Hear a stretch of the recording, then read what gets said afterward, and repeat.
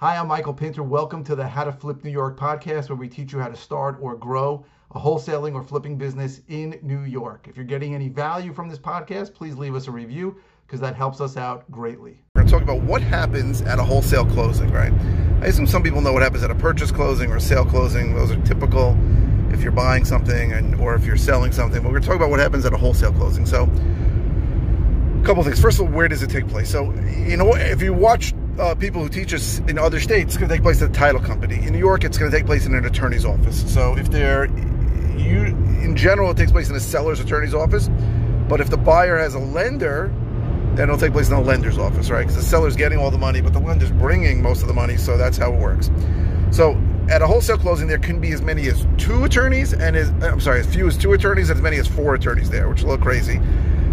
Let's talk about when there's two attorneys. So if the seller knows that we're signing the contract, sometimes my attorney won't even attend, and he'll just get everything ready, make sure that my assignment fee gets wired to me, and the seller's attorney and the buyer's attorney will be there. Jesus, it's hot here. If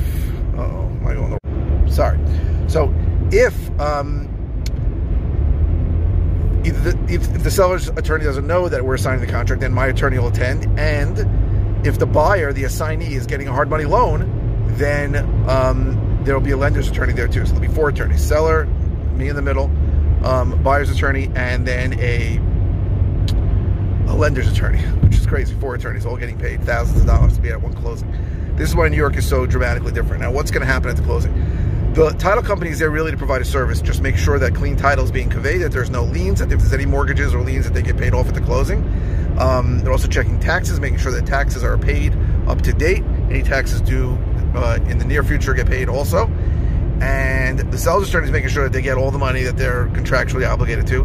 My attorney is there to make sure that I get my assignment fee.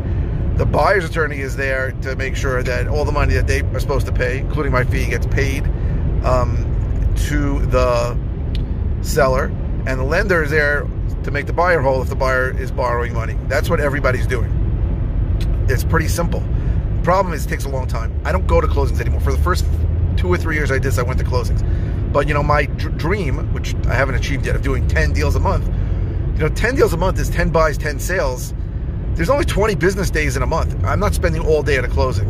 So I don't go to the closings. My attorney attends in my stead. And I found that also when I was, for the first 4 years I was doing this, I was fixing and flipping, doing major rehabs. Every time I went to a closing, it ended up costing me money because the buyer would always say something like, oh, you said you were going to fix the gutters, but you didn't really look so great, and that kind of thing, when I ended up giving a $200 credit to make them happy because I'm a pushover. My attorney can easily just say, sorry, I can't contact my client, or I'm not authorized to give that money. And usually that's going to be fine. So I don't attend closings. I don't recommend that anybody attends closings if you have a significant business. If you think about it, if you're doing any kind of decent amount of time, a closing should take an hour, but a closing can take like 5 or 6 hours if there's any kind of problem, right? If they can't get information on tax contingent, which means an update to see if the taxes were paid, if there's some lien that shows up that they're not sure if it was paid, all these stupid things show up, or if the lender doesn't get the wire for the money, or if the buyer's attorney has to wire the money, or thought that he could bring a check and the seller wants a wire.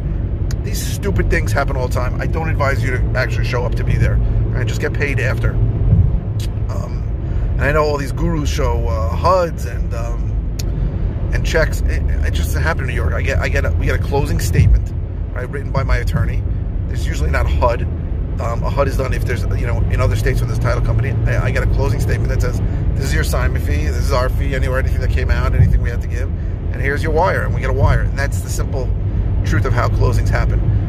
Much easier than sitting there and waiting 4 hours for, somebody to get an original death certificate or something crazy like that. So I don't recommend you go to closings. Maybe go to one if you're starting, it's your first big deal, you want to see how it goes. But if you're doing a fix and flip, I really recommend you don't go, like I said, because all these little things come up.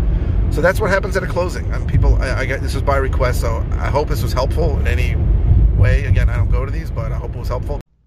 Hey, thanks for listening. We really appreciate it. Go to howtoflipnewyork.com for more information about the various ways that I can help you. And again, if you can leave a review, that would really help us out.